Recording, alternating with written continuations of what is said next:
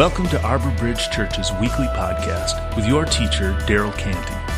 Arbor Bridge Church exists to bridge the gospel and our community by connecting people to Jesus and each other. Visit us online at arborbridgechurch.com.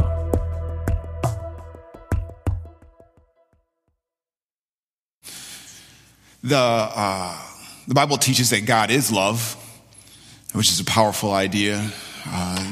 God sums up what love is. I'm glad that it says that in the Bible. I'm glad that it says God is love. It's obviously true. When each of us hear the word love, we have an idea of what it means. And you can guarantee that that our idea of love and our idea of God is infinitely smaller than what God really is, or what love really is. It's tiny in comparison. So, for example, when I say I love, when I use the word love, it means that you'll agree with me. It means I've got a worldview that's important and even precious to me. And when I use the word love, I mean you will make your worldview mine. And if you don't, then that's wrong, or that's hateful. When I think of God being love, I think what he means by that is that he won't let anything bad happen to me. And I'm not saying that I can ask for whatever I want, that he's a genie and he'll give me but what I mean is I've got this picture of how I want my life to go, and how I want my kids' life to go. And if I'm asking him for something that I think is good, then if he loves me, he will give me that thing, or he will do it. I want to talk more about those specific ideas next week, but when I read God is love, it could lead me to misunderstand what love is and who God is because of my limited perspective. I can't see everything. I can't see all the things that are going on. So I'll share with some of you guys before that when I was in college, I ended up at a friend's house for the weekend. And when you were in college, if you've ever ended up at a friend's house for the weekend, once you get there, you're stuck. So whatever they're doing, you're doing with them. So I ended up at this weekend with some of my friends, and they were watching the BBC version of a little movie called Pride and Prejudice. And if you've not heard of Pride and Prejudice, it's first a book before it's a movie, a romance novel set in the 1800s, written by this brilliant author named Jane Austen. And I don't think I was her demographic when she was writing this novel. I was at this friend's house, and I don't know if you know, but the BBC version is like a miniseries, and so this is binging before binging could happen. They kept putting in the next one. And so this was like 6 hours of Pride and Prejudice. Watching it's done in the old English, and I didn't understand half of it. And I'm sitting there thinking, how can I get out of here? At the end of seeing it, I in my mind, what I thought was, I hate Jane Austen. If I never read her, hear of her again, it'll be too soon. I couldn't understand. I just thought all Jane Austen material, I hated it until 2005, when a 2-hour version of the story came out. And at the risk of getting man points taken away, I really liked it. I thought it was good. Yeah, right. It might even be in my top 20 favorite movies of all time. So I want to explain a little bit of it for you. So I'm sorry if I ruin it for you. So the main star of the movie is a woman named Elizabeth. And Elizabeth is smart and pretty, and she speaks her mind, which was very frowned upon in the 1800s. But she does. And the co-star of the movie is a man named Mr. Darcy. Mr. Darcy's rich and smart and probably a bit prideful. He's But the important for you to remember is that he's awkward. He's very introverted. But he's perceived by most to be arrogant and self-centered and stuck up, and the kind of person who would never lower himself down to interact with people of the lower classes. That's how he's perceived, at least. And certainly this is how Elizabeth sees him. She has really bad feelings towards Mr. Darcy as soon as he meets him, almost immediately. So Elizabeth's negative feelings about Mr. Darcy are confirmed by some of his actions. When Mr. Darcy's friend, Mr. Bingley, and Elizabeth's sister, Jane, they hit it off when they meet, and they're headed towards this romantic relationship, and Mr. Darcy breaks them up. And most people assume it's because of Jane's lower standing, or, she's lower class and Mr. Bingley's upper class. So, they assume that that's why Mr. Darcy breaks them up. And Elizabeth, of course, doesn't like that. How could he do such a thing? Also, Elizabeth meets a man named Mr. Wickham. And Mr. Wickham is charming and charismatic. He's outgoing. He's the kind of guy that you meet, and when you walk away from him, you're like, I like that guy. You're not even sure why. He's just that kind of personality.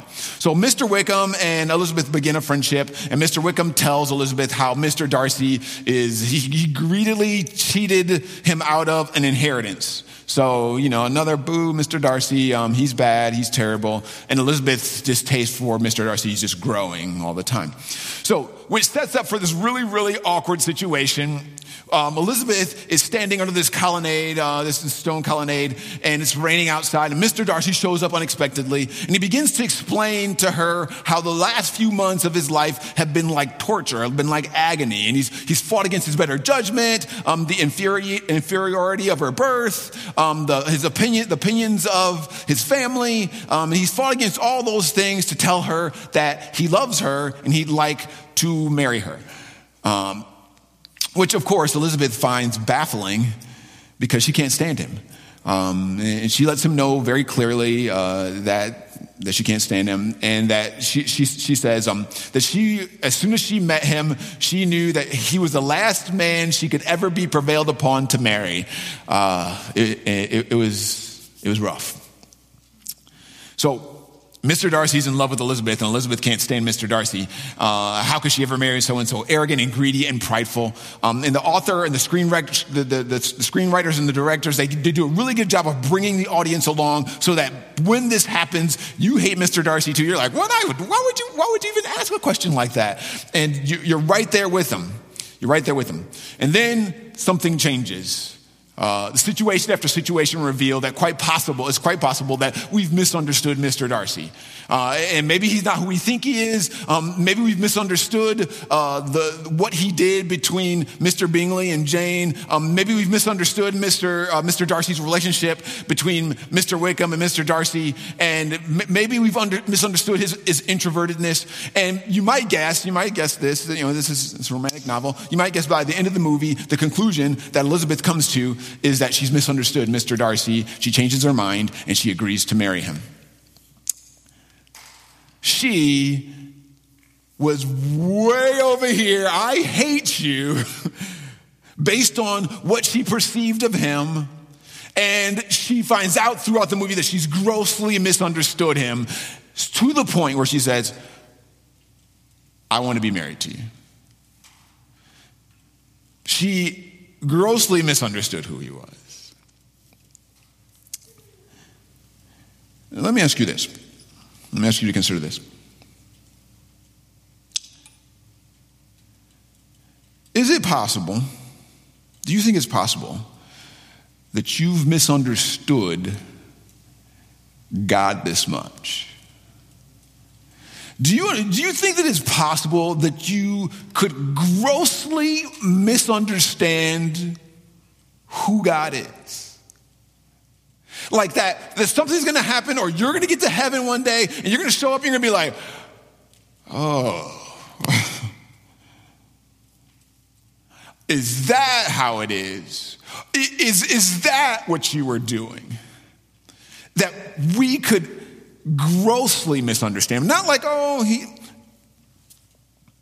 do you think it's possible that you've misunderstood God that much? And then what would it take, Or what would it look like? What would it look like to misunderstand who God is in such a grand way? Such a grand way. And what could a real Jesus follower misunderstand God that grossly? In the first century, very soon after the resurrection of Jesus, a man named Stephen is standing up to Jews who think that Jesus is a fraud. And these Jews, they're all there, and they know about Jesus, and they thought that he was evil. They thought that he was from the devil. In fact, they say that. They say that in the gospel. They say, "You're from the devil." And Stephen won't shut up about teaching and talking about how Jesus is the Messiah. So they stone him to death. To get him to shut up, they stone him to death. They kill him, they murder him. And a guy named Saul is right there watching the whole thing, and an ancient historian named Luke writes about Saul, and this is what he says. Saul agreed that the killing of Stephen was good. On that day, the church of Jerusalem began to be persecuted, and all the believers except the apostles were scattered throughout Judea and Samaria. And some religious people buried Stephen and cried loudly for him. And Saul was also trying to destroy the church, going from house to house, dragging out men and women and putting them in jail. So Saul had this reputation for doing terrible things to Jesus followers, for destroying the church, destroying everyone who trusted in the name of Jesus. And Jesus followers were terrified of him. They were terrified of him. So Saul saw Jesus and Jesus followers as a threat to everything that was good. So much so, he sought to put them in prison, to put them to death, and at the very least, he stood by and applauded as they were murdered. And then something changed. And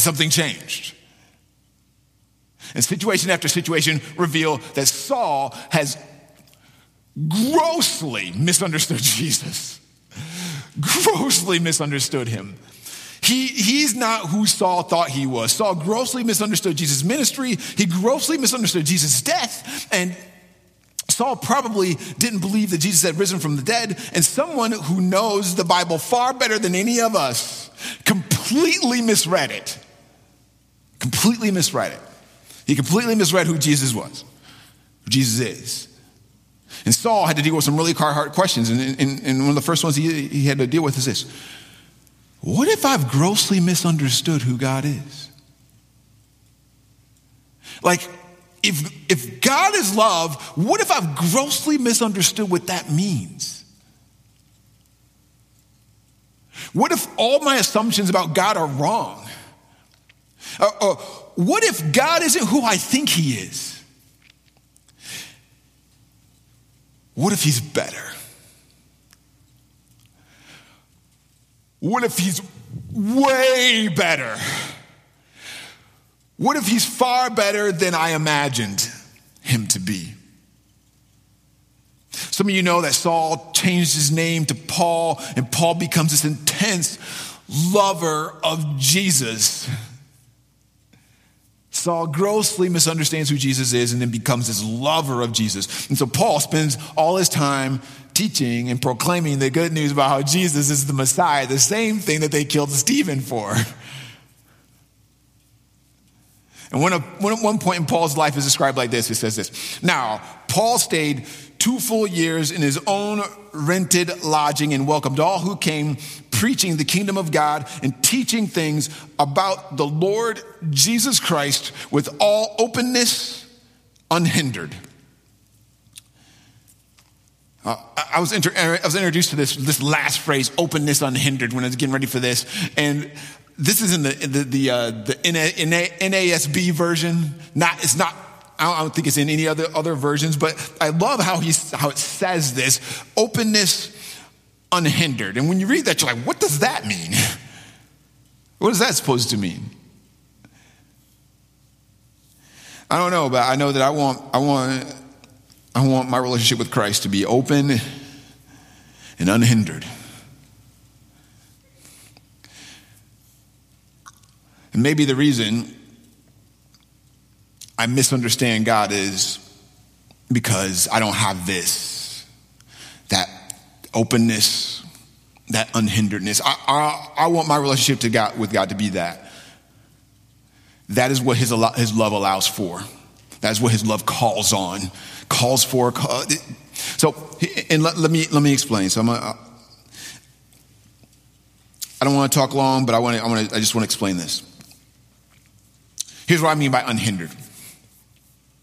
My knowing Christ isn't hindered by my limitations, by my weakness. My knowledge of who Christ is isn't limited by my tiny brain, by who I think he is, by all the preconceived ideas about what I think God is and what I think love is when I walk into any room.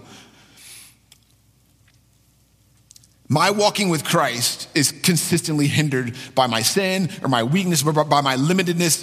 And it's dependent on how good I can be or how smart I can be or how much I can read or how much I can know. And I don't like that.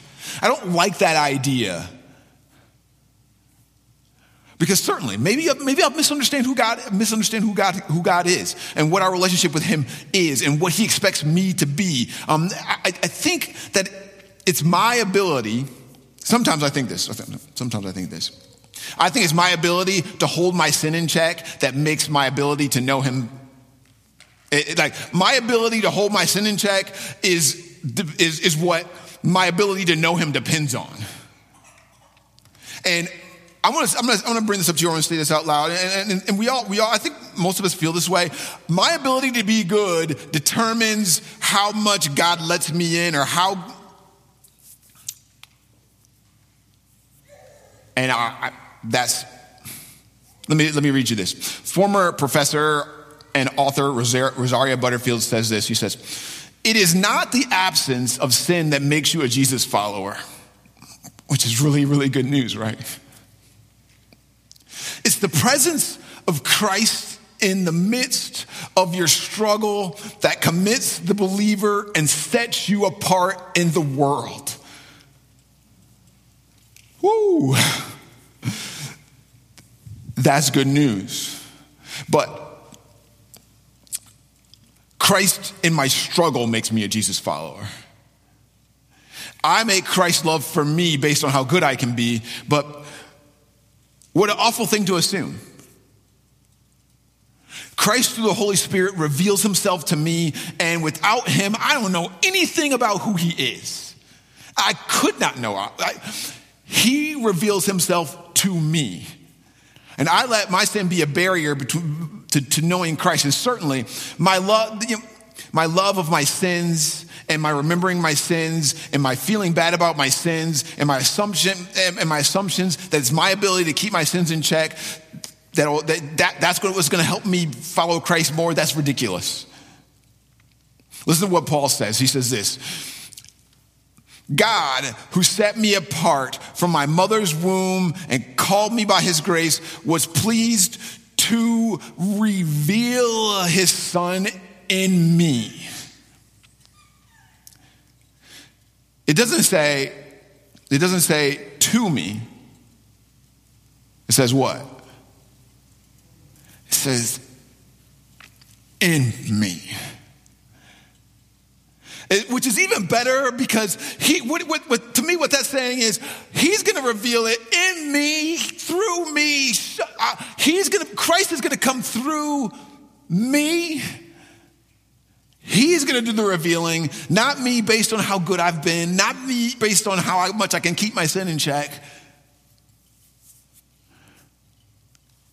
Not God showing me Christ and me saying, oh, I'll try to be hard to be like him. It's God showing me Christ and me being willing to let God reveal him in me. So maybe I read the Bible just like before, but instead of trying really hard to be good, I pray something like this. I read the 1 Corinthians 13, what it says all about love. Instead of saying, I'm going to try really hard to be that, I say, Father,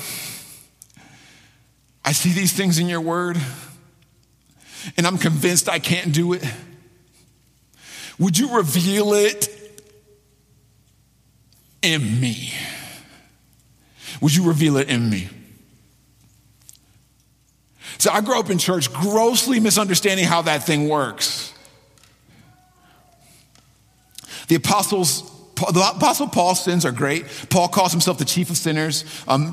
Listen to this, he says, Christ Jesus came into the world to save sinners, and I am the worst of them. He has hurt and abused many people who love Jesus. He may have been responsible for the murder of some of them. But he never lets how sinful he's been in the past or how sinful he is in the present be the ceiling for him in regards to knowing Christ and loving Christ. How good I can be is not the ceiling to me knowing Christ and loving Christ.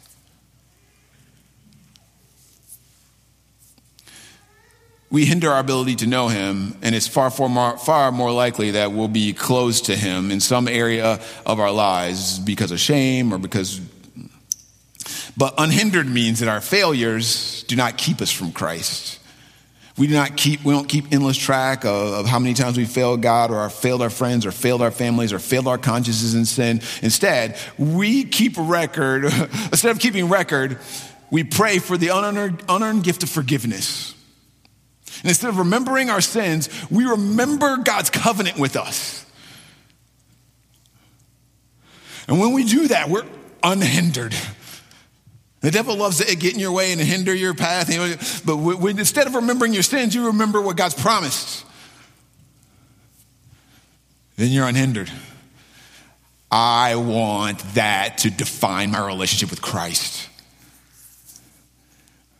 Instead of misunderstanding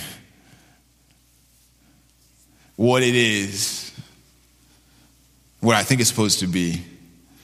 So let me say this about openness. So the covenant with Christ leads to openness with him. The covenant with Christ leads to openness with him. When two people get married, part of what they're promising is this: no matter what I find out after this point, I won't run away. Right? For better or for worse. I will not run away because of what sin is revealed later. And where do we learn that from? Christ, of course. The kind of covenant, it makes openness safe. So when you go on your first date, you don't drag out all your dirty laundry in that first date. And if you did, people will run away from you. But when you are in covenant, then it leads to this openness. It leads to this openness. So we are more sinful. Author Tim Keller and Pastor Tim Keller says this. I love this quote. We are more sinful and flawed in ourselves than we ever dare believe. Yet at the very same time, we are more loved and accepted in Jesus Christ than we ever dared hope.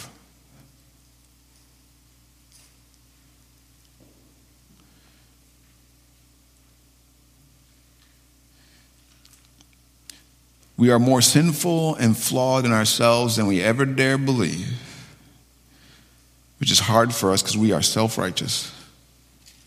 Yet at the very same time, we are more loved and accepted in Jesus Christ than we ever dared hope.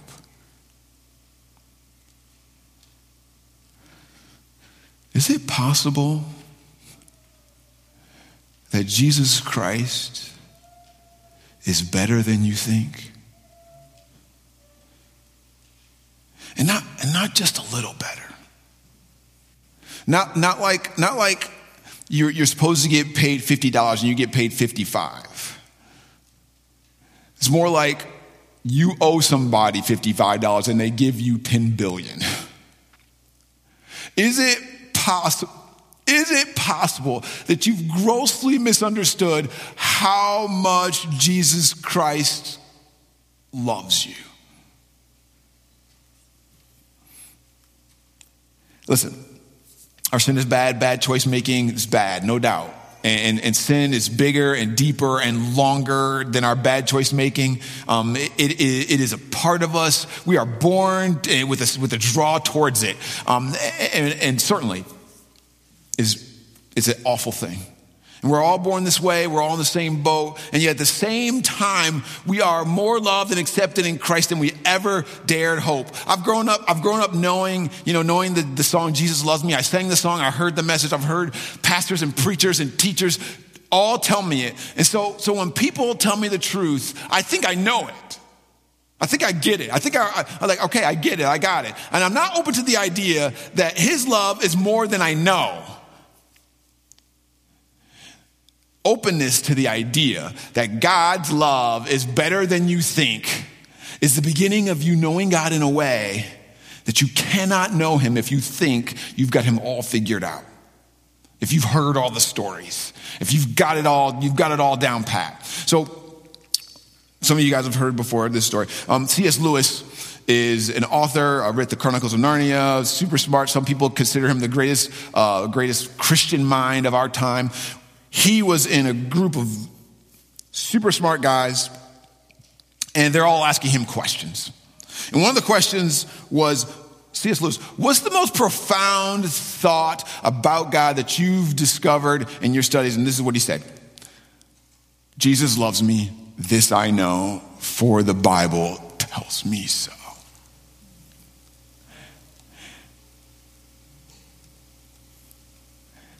Is it possible that you've grossly misunderstood what God says when he says, I love you. I am love. The devil loves it when we misunderstand who God is, and based on that, misunderstanding, we reject him, or we deny him some access to part of our life, or we keep him in a box. He loves it. He loves it. But if we rightly understand how wide and deep and high and long his love is, we would never say no to him. We would never say no to him. So, what if God isn't who you think he is? What if he's better? What if he's way better?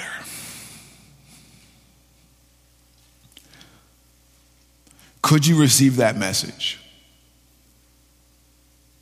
and be open to it and not let yourself hinder what he wants to say to you? So today, as we take communion together, I would love for you to think about how God may be beyond your expectations of who he is. Next week, I'm going to be asking you, again, next week I'm going to be asking you to do something that mentally that's going to be challenging in regards to how you perceive God or how you think about God. So I'm letting you know ahead of time. It's going to be challenging. But I want to ask you to prepare yourself by letting go and letting the Lord lead it. I'd love for you to do this. I'd love for you to begin with the word love. The Bible teaches God is love. We all have ideas about what that means, but every single thing we know about love is only a limited version of what he's talking about when he says that. Everything we know about it is just... So our limitedness keeps us from seeing what he's like, and I just want you to, whatever ideas that you think you have or when we sing or we say the thing, Jesus loves me, this I know, for the Bible, I want you to open your hands and say, I don't know anything. I'm starting from scratch. God, you show me what you mean when you say that. Show me what you mean when you say those words. I'm not going to act like I know everything or I've got it. You show me. So during these next few moments, as we take communion together today, what if we just assumed that God wanted to speak to us, that he wants to reveal more of himself to us, despite the fact that we're sinners? Would you be open to that? Would you be open to that? Would you be open to just praying, God, reveal to me something new about your love? Even though maybe you've been a Christian your whole life, you've heard it all, you know it all, great.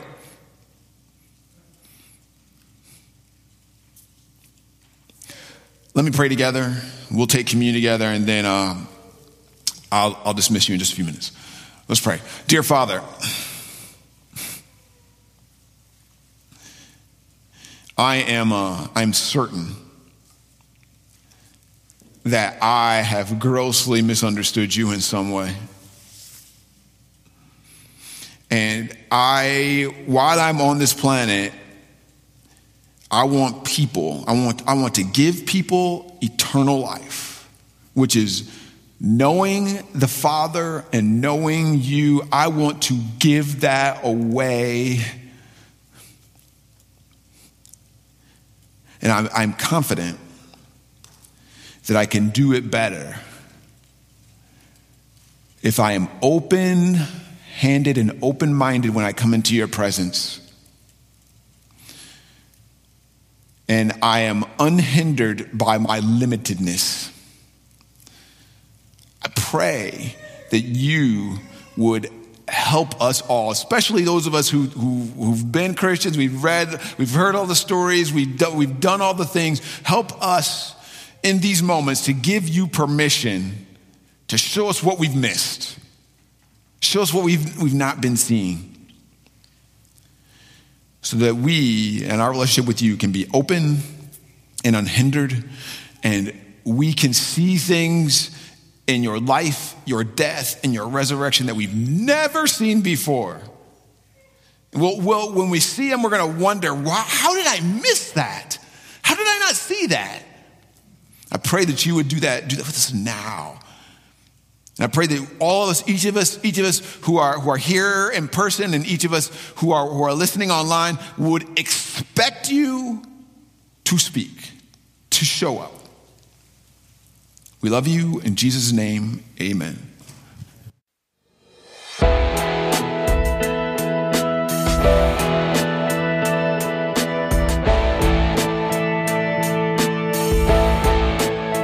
Thank you for listening. If you would like more information on our church, visit us online at arborbridgechurch.com.